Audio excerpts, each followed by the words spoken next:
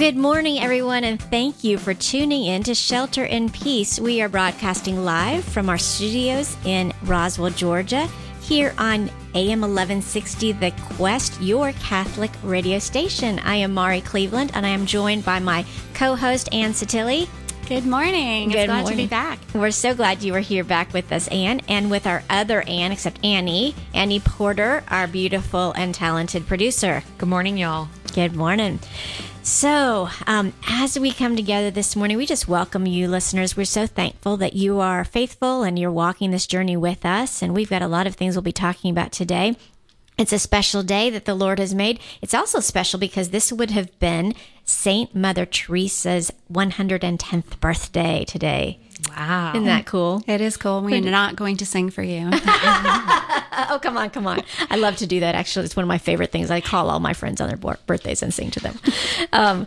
So it's great. Yeah. And so what we'll be talking about today, it's kind of interesting. When we chose our topic, we didn't realize it was her birthday. And our topic this morning is really around kind of just some of the realities of living in a broken, fallen world and some of the challenges, but then what do we do with that? And I think she's just such a beautiful example of what you do, especially when you're faced with things that you don't really expect that are going to happen in your life. You know, her whole life was one new adventure, one new surprise from God after another, but had a lot of dark places too. Right. Yeah. She really honestly talks about that dark night of the soul. And I think some of us may be facing that right now, right? Yeah, we've been on this journey of this pandemic, just all of these things happening in the world and then in our country for going on 6 months now. We originally just thought, oh, this is just a quick virus. We'll be done in 3 months, right? Everybody was making plans. Yeah. Okay, by the summer, it'll be over. It'll be fine. But it's now going on 6 months, and we don't see a light at the end of the tunnel. We don't see a light at the end of what we're seeing. We keep hearing, oh, well, maybe next year. Well, maybe, it might be a year and a half. We don't know. Right. So we have to live in hope. We do. We have to live in hope. And we have to remember that our light at the end of the tunnel is Jesus himself. Right. Yes. So that's the promise. That is the promise. So that's what we're going to be talking about today is we're going to be talking about just that promise he gives us. We're going to talk about what happens when you are weary and when some of your expectations are not met, and just the reality that sometimes expectations can be joy killers. And so what do we do with that? But before we do that, we want to offer some hope by praying, by opening with prayer and just praying back to God. One of the most beautiful ways that we can just be reminded of the hope we have is by going to his word, because his word is so full of beautiful words of hope. And as we pray those words back to him, I think that can sometimes be one of the ways that we can fill our hearts in such beautiful ways. Yeah. Okay, so let's go ahead and start with prayer. In the name of the Father, and the Son, and the Holy Spirit. Amen. Amen. Heavenly Father, we praise you. This morning, we praise you. We praise you that your mercies are new every morning. We praise you because you are worthy of our praise, and because you are our Abba Father, who just does so much to bless us and offer us your hope. And Lord, we pray back to you this morning from the book of Ephesians, these beautiful words that Paul wrote from Ephesians 3:14.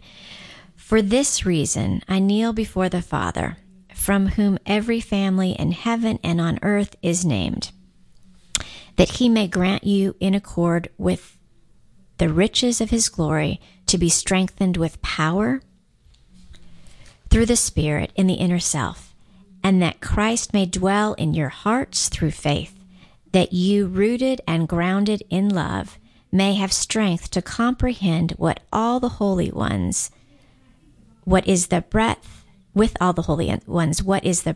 and length and height and depth, and to know the love of Christ that surpasses knowledge, so that you may be filled with all the fullness of God. Now to him who is able to accomplish far more than all we ask or imagine, by the power at work within us, to him be glory in the church and in Christ Jesus to all generations, forever and ever. Amen. In the name of the Father, and the Son, and the Holy Spirit. I just always love that line, to him who is able to accomplish far more than all we ask or imagine. It's so beautiful. It's so beautiful. Sorry, my glasses were not quite working very well this morning. I was stumbling over trying to read the little words in my Bible there. They get smaller every day. They do. They really do. So anyway, so we were talking about expectations and how we as humans naturally have expectations of the way we think things are supposed to be, and how that can sometimes get in the way of the reality that we're facing, but also get in the way of the joy that God offers us. And Anne, you had a really beautiful insight into some of the earliest followers of Jesus who ran into that same problem. Right. I think that that during this time, especially, we can look to the early church, look to the disciples, especially right after the crucifixion. Yes. They're just totally devastated, disappointed. They're grieving, and they're so fearful. And they gather in the upper room. They lock the door, and they're trying to sort it all out. And really, the only way to sort it all out is prayer. Right. And it tells us in Acts, they devoted themselves with one accord to prayer. They came together. They prayed. Mary was with them, leading and guiding, bringing them, to the place where they could really focus on what God had promised them. The hope and the trust they had to place in what Jesus said was true, that he would never leave them orphaned. He would never leave them alone. They expected an earthly king. They expected to sit at his right hand and, rule over their oppressors and just live in a different time, that he would bring about that kingdom on earth. And of course, we know the end of the story, that wasn't the plan. Right. So they devoted themselves to that prayer and that trust in the promise of the coming of the Holy Spirit, that God would come in a powerful way. Even if they couldn't see it and they didn't know what the outcome would be, they trusted and hoped.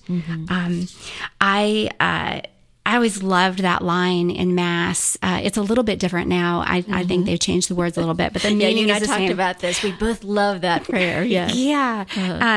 The prayer after the Our Father, when the priest says, "Protect us from all anxiety as we wait in joyful hope for the coming of our Savior, Jesus Christ." There is anxiety in waiting. There's anxiety in anticipation, and in wanting those things that we expect to come out in a certain way.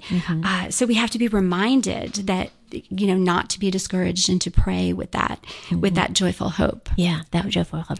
The other thing that when you just painted that visual that I love is you reminded us Mary was there in the upper room. She was there to remind them, remember who Jesus is, remember who he is, remember what he said.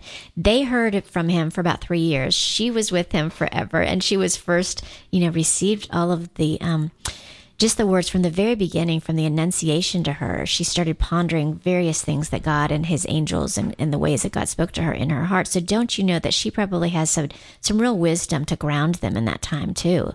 And she was devastated as well. Right. Yeah. Right. Yeah. I can't imagine in her grief still having that hope and pushing forward. Right. I shared in one of our other programs that my husband died a couple of years ago. He lost a battle with cancer. And he left me with a son in high school and a daughter in college.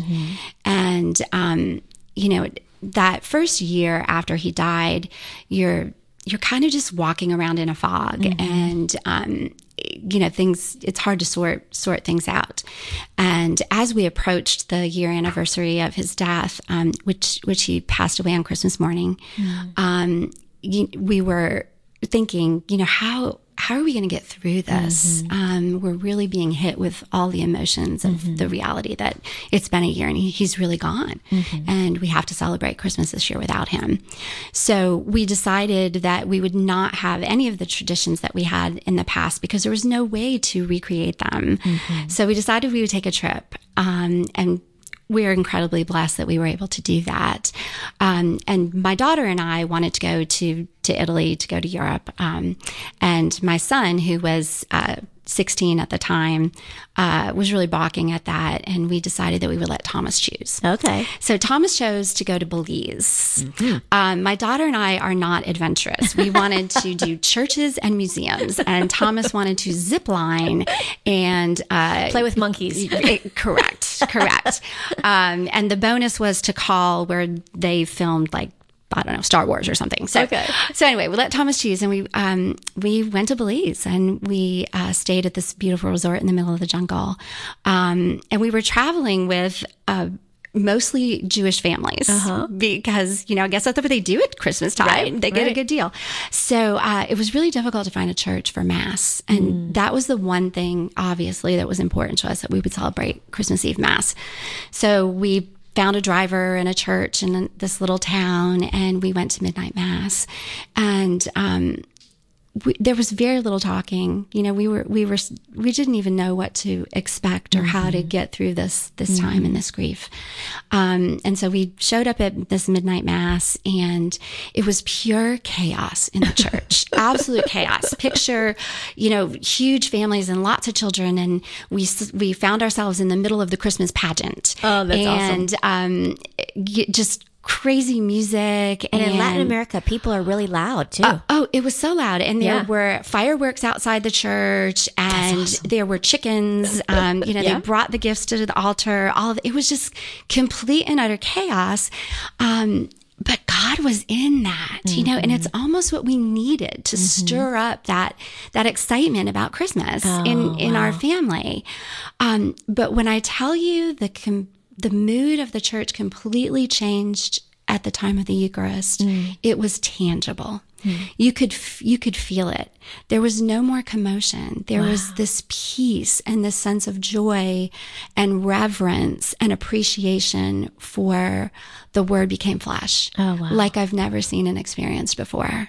And as you watch those families go up together to receive our Lord in Holy Communion, it was just awe-striking. That gift of wonder and awe of the Holy Spirit, we participated in that. And we left that Mass with a whole new outlook and a whole new joy in our hearts. And God just showed up in a huge, huge way. What a beautiful story. And I love that, how God shows up in ways we don't expect, right? So he showed up, well, for you and your daughter, first of all, he showed up in this beautiful creation that you weren't expecting experience, right? You wanted the paintings and the beautiful frescoes and all of that, right? But he also showed up in the chaos and love and joy of families celebrating together. Well, and families that didn't look like ours, and ours didn't look the same anymore. Our family looks so different. And just to see that beauty and just that sharing in the body of Christ, that didn't matter what those families look like. We were part of it. Yeah. And then the fact that then you were all one. Right. That at the point of Eucharist, you all became one. And you were all together in that still small place, that quiet, reverent place where God just came down. I can feel it. Just you describing it, I can feel it. That is so beautiful. And it is amazing. I was saying that one of the scriptures that kept coming to mind to me as we were preparing today is, as we're in this place, it can be so hard to find God. We keep looking for him because we think we get caught up in the things that are not happening that we expect to be happening. You were caught up. You didn't know what to expect in that time. You were in a place of mourning and grief still. And you had the expectations of what Christmas used to be like, or the expectations of what Europe might be like, or Rome would be like at Christmas, and you were totally new. And the same thing struck me when I thought the scripture that came to me was from 1 Kings, when Elijah goes looking for God, right? And he doesn't know exactly how he's going to find God too. And it's in 1 Kings 19. And, first he's standing there waiting, looking for God. How's God going to appear? And there's this really strong wind that comes and is actually bending the mountain and all, but God's not there. And then there's an earthquake that comes, but God's not there. Then there's a huge fire that comes and God's still not there. And we're looking for God in these huge places. But sometimes we have to create a stillness within ourselves and allow ourselves to get very, very small, very, very quiet, very, very still. And it was in a tiny whisper that Elijah was able to hear God. Right. Yeah. And I think that's one of the things that this time has done for so many of us. We've spoken about it here on the show before, is it's made us stop and be still. Be still and know that I am God. Sometimes we can only know that he is God when we are still. We had a real unexpected way that God showed up for us about a week and a half ago. And the beginning of the story is not going to sound like one where God's going to show up. But we've got, several cars in our family now because we've got, several adults who are all driving. And so my daughter's car was parked on the street in front of our house. And on a Monday morning, before school started, about a week and a half ago, I got a call early in the morning from our neighbor saying, I've got some bad news. The police are here. Your daughter's car and my son's car were both broken into last night. Somebody smashed their car windows and grabbed stuff out of their car. And apparently this has been going on in our part of town, unfortunately. And so we went out there, and my daughter, what they stole out of her car was her softball bag. And she had her very first softball game of the season coming up in 2 days. And she was already a little bit worried and anxious about it. She knew she was going to be playing second base. She was going to be against a big rival team. It was, they've been gearing up for this. And her softball bag with her bat, with her cleats. She's also, a really strong runner, and the team relies on her for that. So her cleats, her glove, which Annie, when I told Annie this story, Annie, the first thing was devastated for her. Annie goes, not her warning glove. Yes, her warning glove was gone. And it was just not only the devastation of that, but also just the violation that she went out there, and I could see she was trying to hold it together, and she was so brave. And we're talking to the police officer, and she's explaining all that's gone. And then her beautiful big brown eyes just welled up in tears, and she said, why would somebody do this? And she was so sad. Why would somebody do this? You could see just the glass everywhere. It was just such a sad moment. So we got in touch with the coach. The helmet's gone, everything's gone. And so within about an hour, I was actually on another call for work, and I saw a text come across my phone, and it was from a woman I hadn't spoken to in probably 8 or 10 years. And I, of course, a Facebook friend, right? But her son and my daughter had been in preschool together, and she said, we have found Lily's bag. Call me. And I thought, oh my gosh, I can't believe that. And so long story short, apparently the guys who were robbing all the cars, as they were driving away from all these neighborhoods, were literally just going through bags and throwing things out of their car window. And so we found one cleat, and then about a block and a half later, we found her big old gold helmet in front of another house. And then around another corner was where the bag had been thrown out. And so her bag had pretty much everything still in it. And it was just a miracle. It was really a miracle. And it was like 3 degrees of separation. The person who found it recognized the name. Somebody, it took 3 different degrees of people to get back to us. But so she got everything back except her cleats. And she said, well, Mom, my cleats were starting to fall apart. I kind of needed new ones. So, okay. But she still had to break in new cleats for her first game. So that afternoon she comes downstairs. And of course, we're still dealing with the fact that here's the other part of it. It was going to be the first day of senior year. So everybody was going to get to decorate the cars that day. She wasn't going to get to decorate her car. It's a tradition. You get to see everybody do that. She wasn't going to get to decorate her car. She wasn't going to get to drive her car on the first day of school because her car was going to be in the shop getting fixed. Obviously, it was going to cost a lot of money to do that. But so all this stuff is going on, and she comes dancing downstairs getting ready for practice that afternoon. And she said, I'm in the best mood. And I'm thinking, oh my gosh, all this has just happened. She even cut her hand, because she had to reach in the bag to check on things, and there was glass from it. It was just crazy. I said, well, why are you in the best mood? And she said, you know what, Mom, because God's got my back. God's got me.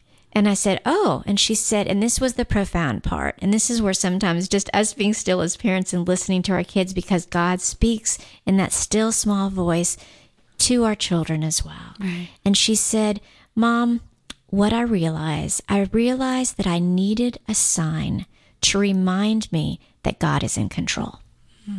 And don't we all need that sign? Absolutely. We need that sign to remind us in the midst of all this that God is in control. God is in control, and He's got it. And if we realize how much He loves us, then we're okay with Him being in control. Yeah? And we're okay with that. Right. Yeah. Well, and the beauty of that story is that Lily recognized that. And that's been my prayer through this whole time, is that, okay, God, you've stripped away so many things. And I know that you want me to be closer to you and to see you and to, answer whatever that call is on my life right now. And I don't want to miss it. Yes. So my prayer every day is, let my eyes be open, my ears be open, my heart be open. because I don't want to miss what you're trying to say to me at this time. Right. And that word heart, we were talking about that before, right? Because what happens when our expectations aren't met, when the way we thought it was going to be, nobody got to graduate this year, right? Or actually a few people got to graduate, but people were so upset about their children missing out on various things, college graduation, high school graduation, just all the various events, weddings. How many weddings didn't happen this year, right? Right. Or get postponed or whatever, or just didn't look the way that we thought they were going to look. So all these expectations we have, and as our expectations are, mowed down time after time and all these things, as we said earlier, expectations sometimes become joy killers because we hold up this expectation. And then when it doesn't happen, our joy is killed. And our heart starts to shut down and our hearts start to be hard.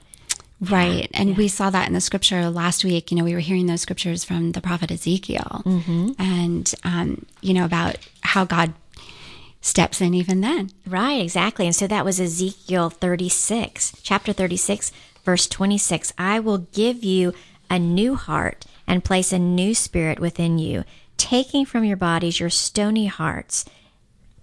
I will put my spirit within you and make you live by my statutes, careful to observe my decrees. But that whole part about I will put my spirit within you and is so beautiful. Yeah.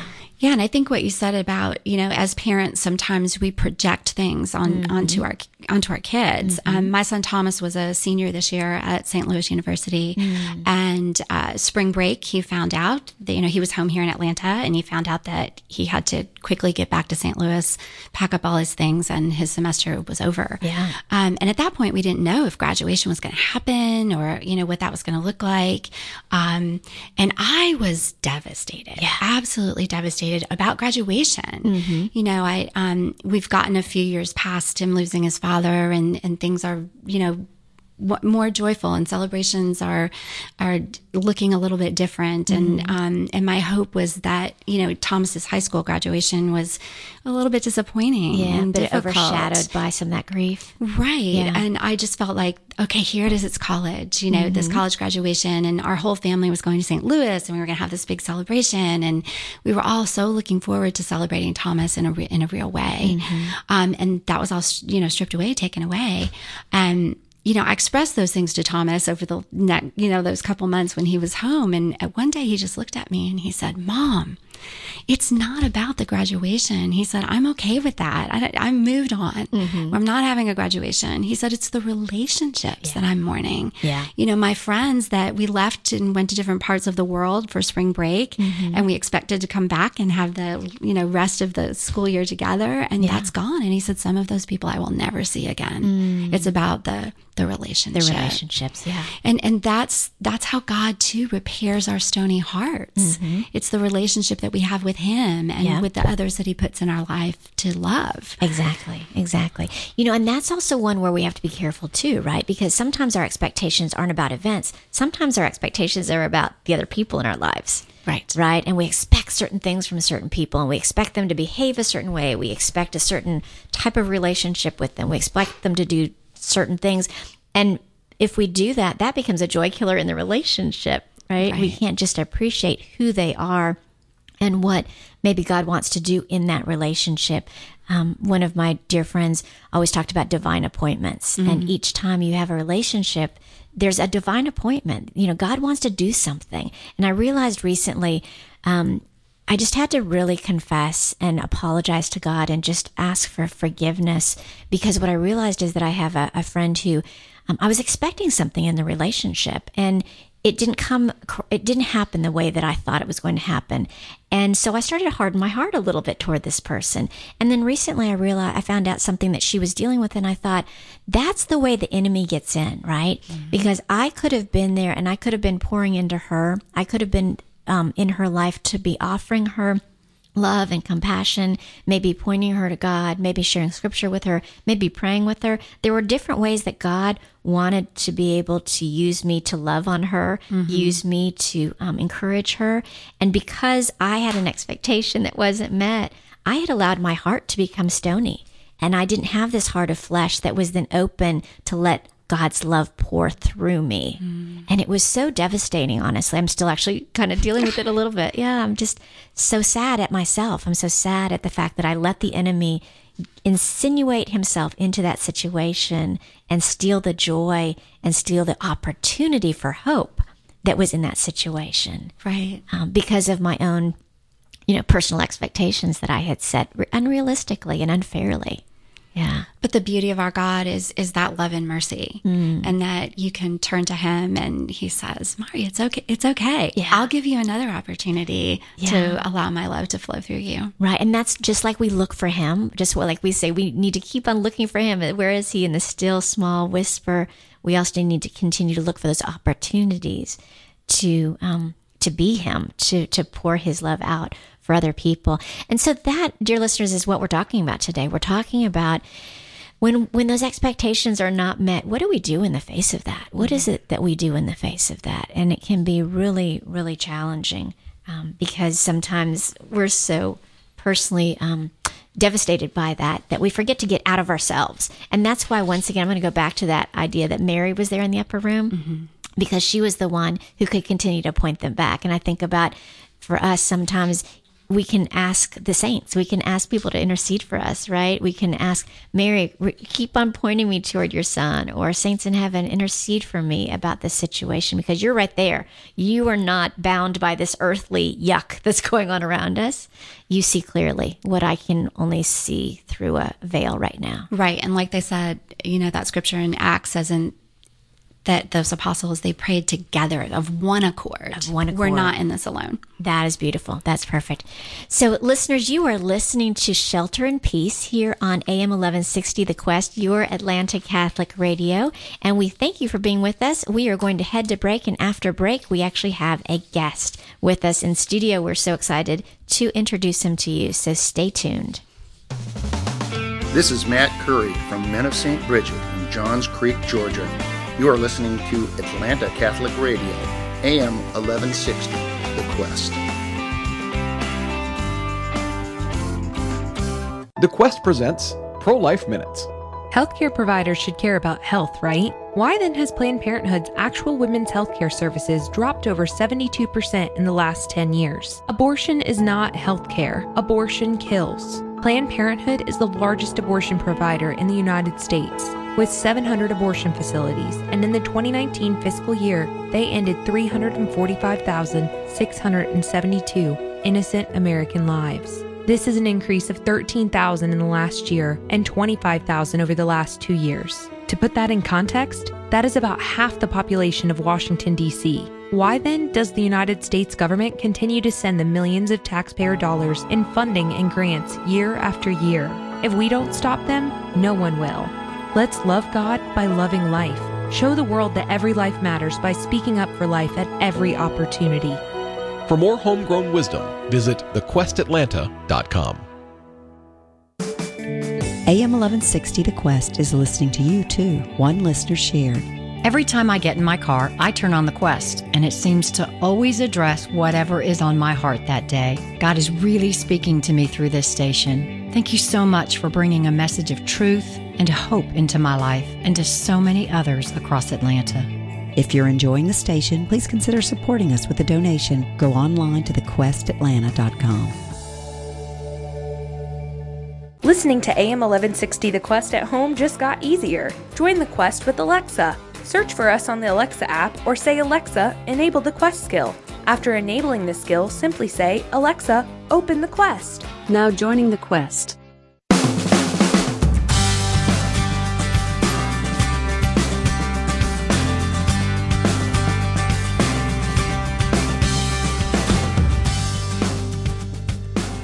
Good afternoon and welcome back to Shelter in Peace. We are so glad that you are listening with us today. I'm Mari Cleveland and I'm here with my co-host, Ann Sottile. Hello. Hello.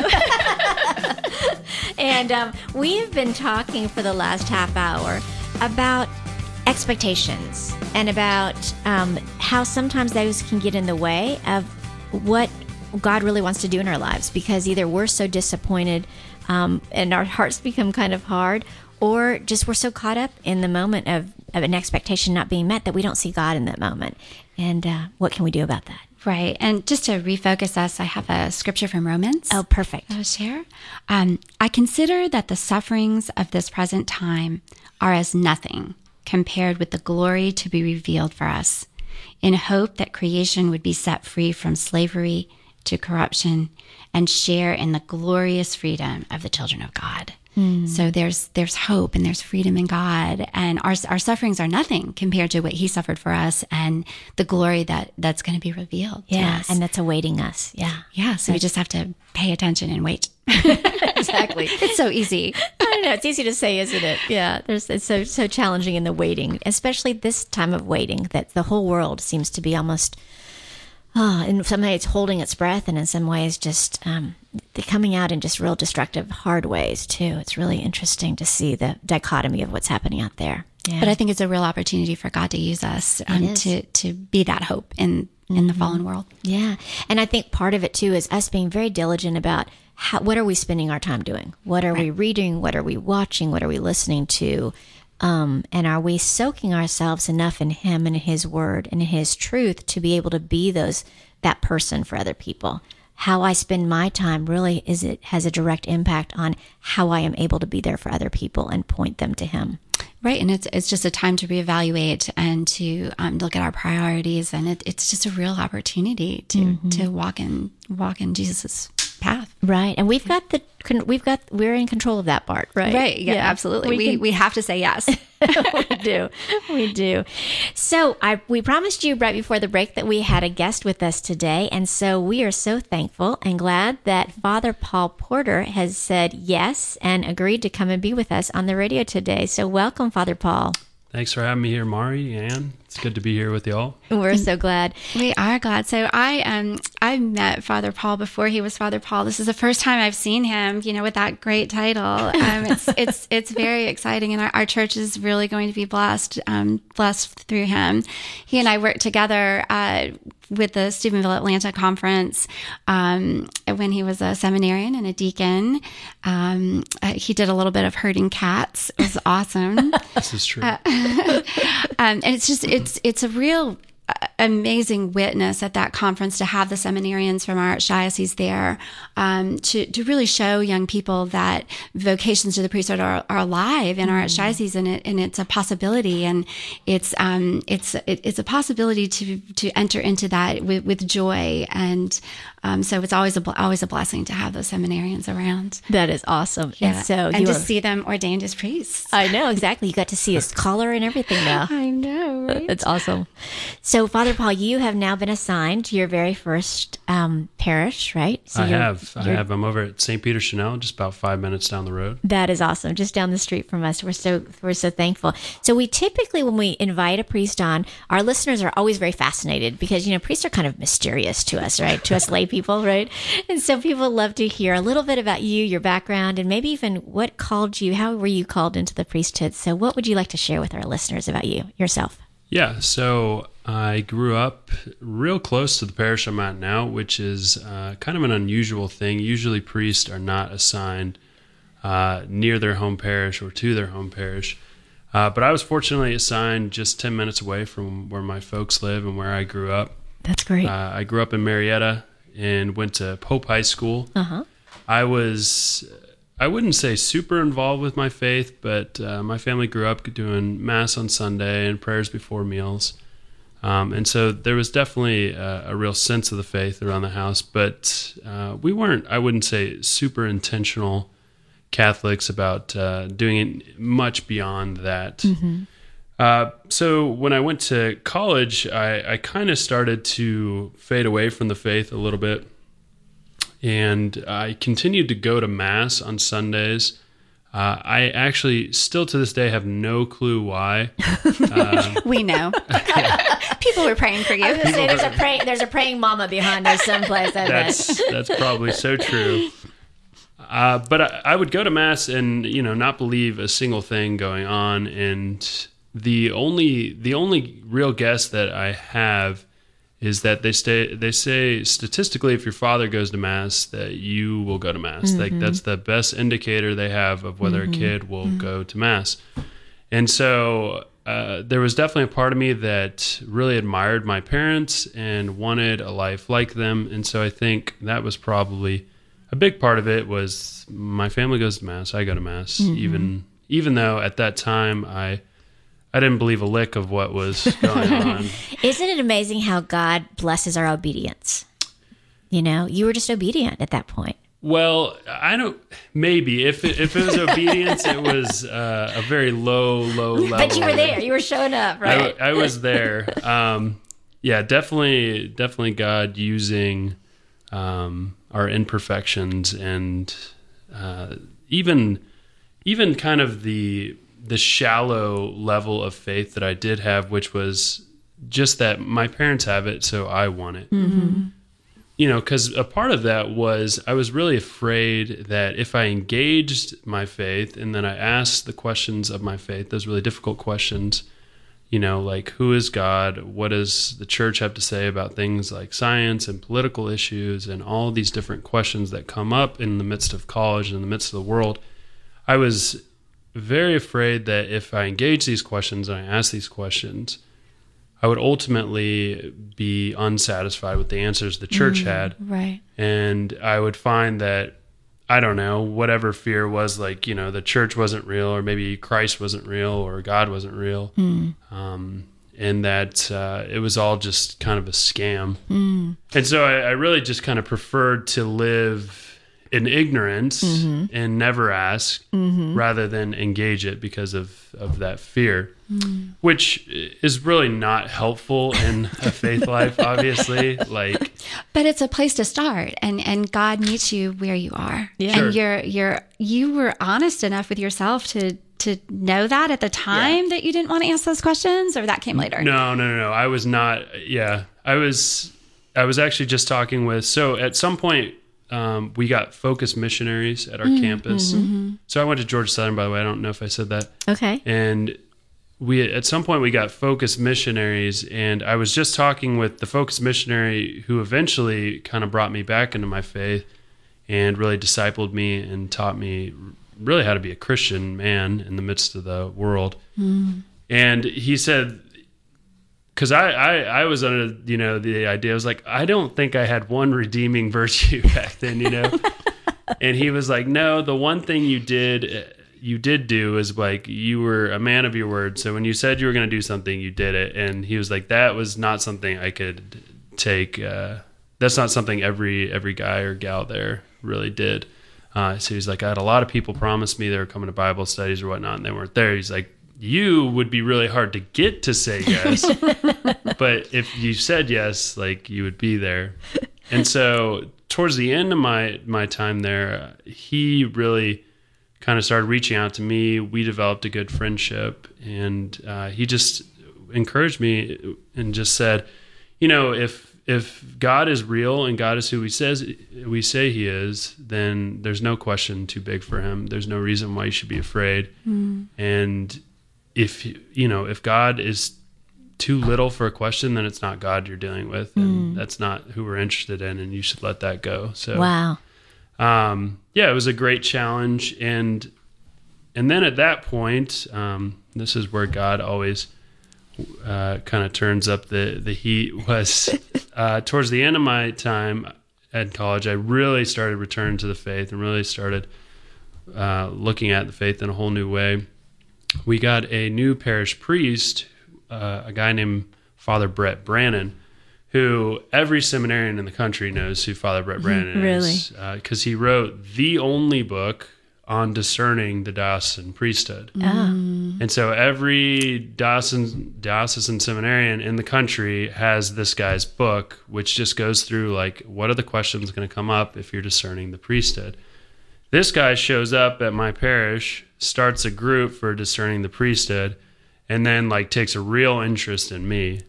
And I didn't know anything about the priesthood before then. I grew up thinking that, honest to God, if you would have asked me, like, where do priests come from, I would have said, well, they're they're guys who are older, whose wives have died, and they've retired, and this is their second career. And it's either go be a greeter at Walmart or go be a priest, right? I do love those Walmart greeters. They are. They're awesome. But yeah, honestly, I didn't know a seminary existed. I'd never heard anything of like formation, discernment, of even a vocation. And as many college kids will know, when you get towards the end of college, you start freaking out because you realize I have to get a job. I have to get a job, right?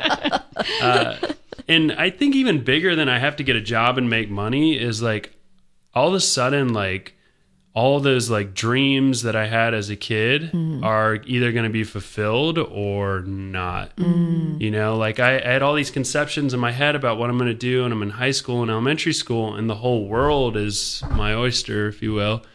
And then all of a sudden, the end of college, you're going, oh man, things are really shrinking fast. It's those expectations we're talking about. We were talking about absolutely. That. Right. But thanks be to God, the priest there is a incredible priest, great salesman, and little by little he convinced me to go to seminary, not because I actually really didn't think I was going to become a priest. I thought, it was a way far off possibility. But he just said, look, God's calling you to be a good father, whether that's father of a family with kids or whether that's father of a parish family, we'll see. But he really just kind of ingrained that within me. And that was just a desire God put in my heart. And I knew seminary could help me with that and towards that. So that's beautiful. That's a little bit, maybe it's a little bit of my own story. That is great.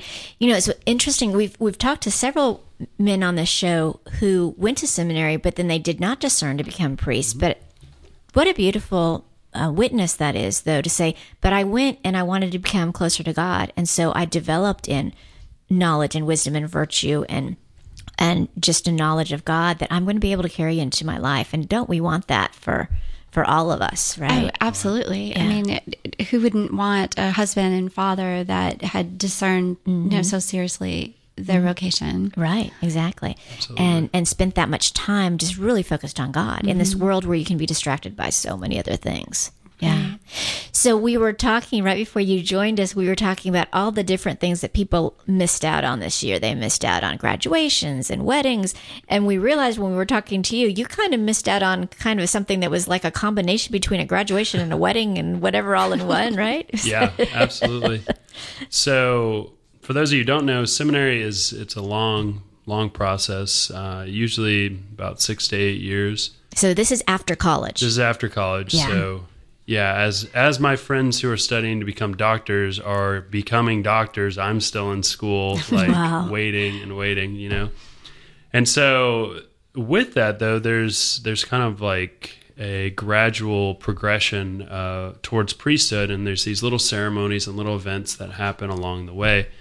And there's some really big ones and some really fun ones that happen closer to the end when you're a deacon up at seminary. And so, as you're going through this, you kind of begin to build these expectations of what that's going to look like.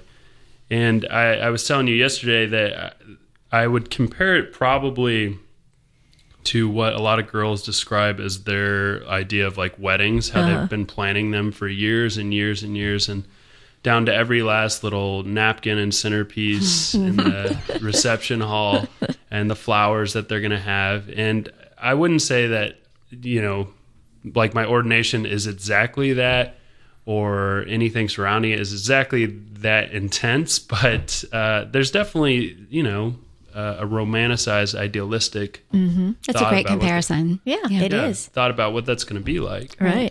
And so... Yeah. Especially because we're all the bride of Christ, right? Right. Yeah. So as a seminarian, there's kind of Oh yeah. Yeah. So like two things were supposed to happen this summer. Well, did happen, but in a very different way. Obviously, I was supposed to graduate from school. So after 25 years of education, oh my gosh, straight, no break. Yeah, quarter of a lifetime there. I was supposed to graduate from school, and so. One of our like little ceremonies there is we have this big dinner and we have all these toasts and speeches. And then the last day of school, you everybody kind of brings drinks to class, and you throw all your papers in the air, and it just We're good Catholics. We bring drinks to class. That's right. And and then it just turns into kind of this big party, and the guys just really enjoy their last day of class together. And my own experience of graduation this year was I'm on a Zoom call, and we're all just in this random class, and then the teacher just goes, "Welp, okay, see y'all later." Click. And I'm just sitting there and nobody's even home in the house. I'm like, well, did I just graduate? Or what does that even mean? So it's so anticlimactic. It's so unceremonious. Fortunately, ordination was not as anticlimactic. I think I had easily the biggest party that I've seen in all of COVID.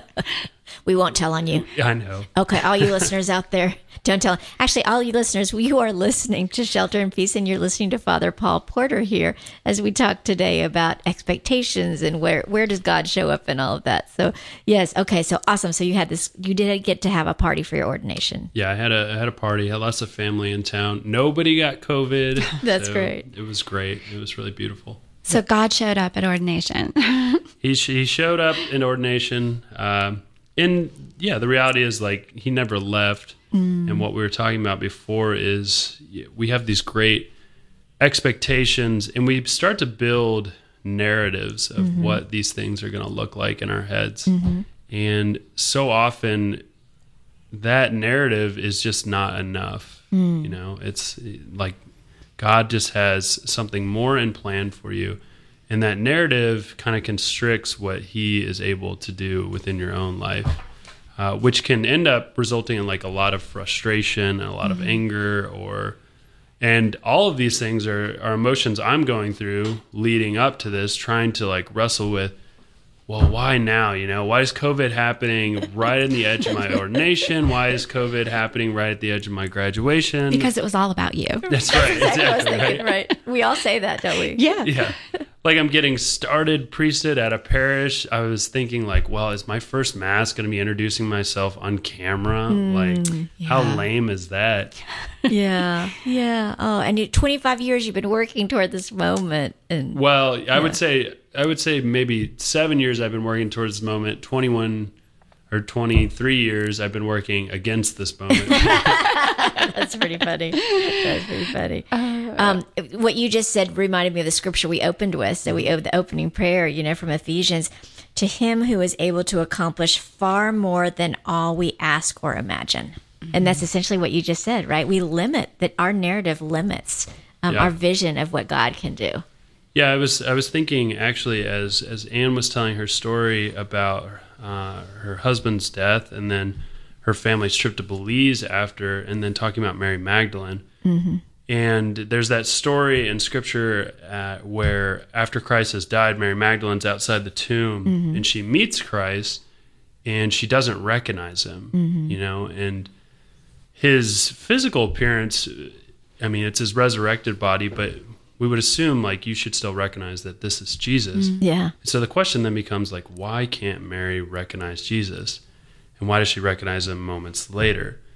And the reality is that she's, like Anne was saying, she's walking around in this fog, right? She's walking around in this fog, and she can't see because she's so blinded by her grief.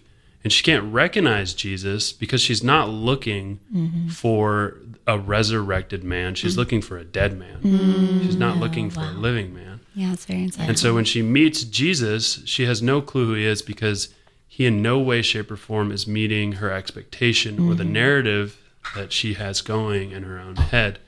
And so it has just made me think how often we find ourselves walking in this sort of not always self-induced fog, but we allow this fog to blind us to who Christ actually is. And when we build this narrative, we miss out on the fact that Christ is a person. Right. And we're not encountering a narrative, we're encountering a human being which is alive and active and new and fresh. Yeah.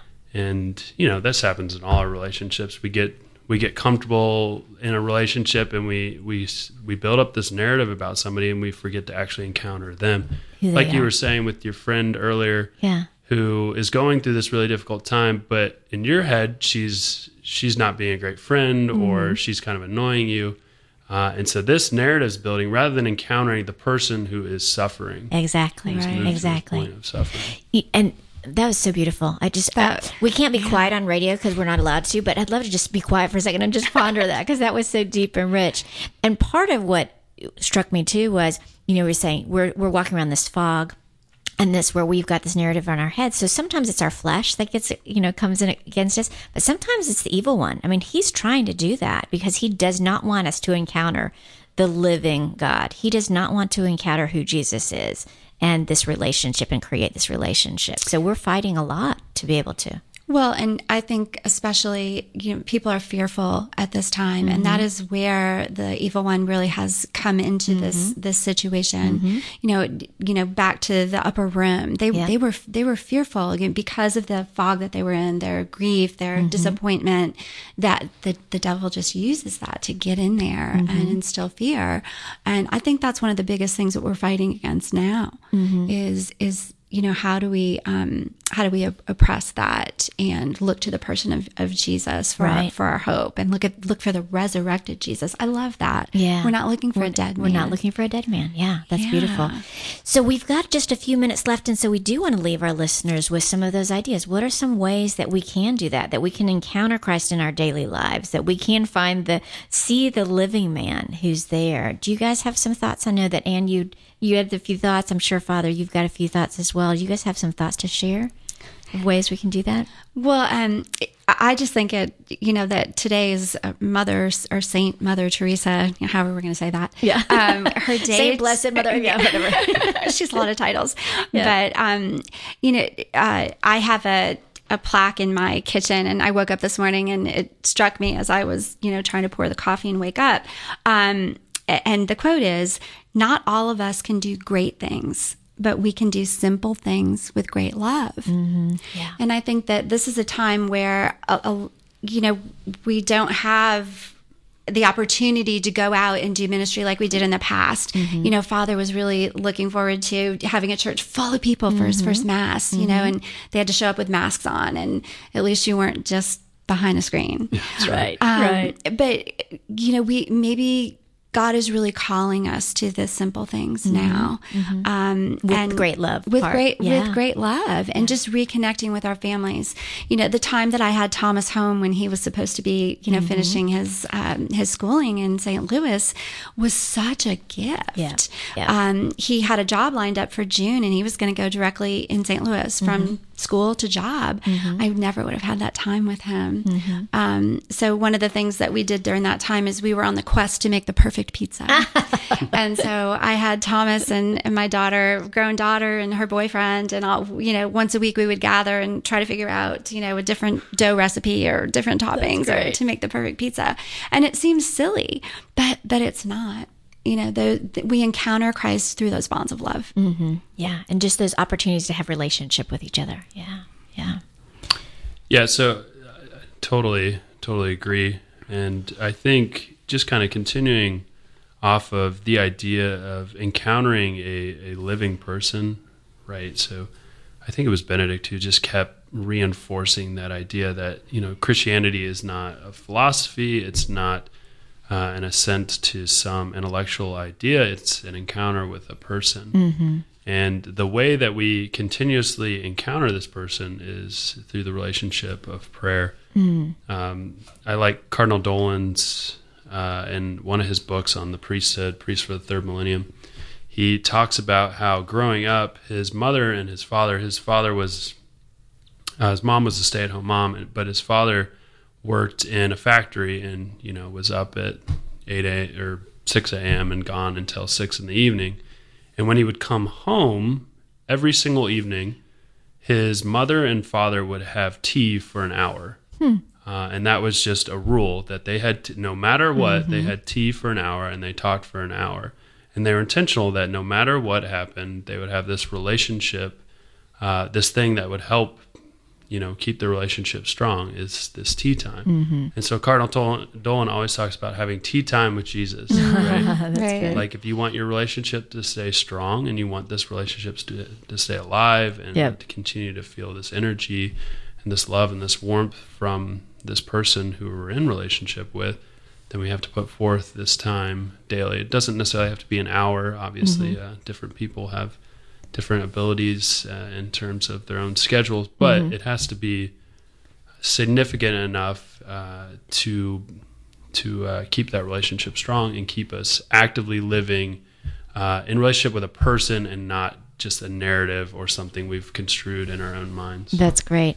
Well, Father Paul, we thank you so much for being with us today. Yes, we're so glad. What a blessing. And would you close us in prayer and just pray for our listeners, just that they would experience that relationship with the living, resurrected Christ? Right? Absolutely. In the name of the Father, and the Son, and the Holy Spirit. Amen.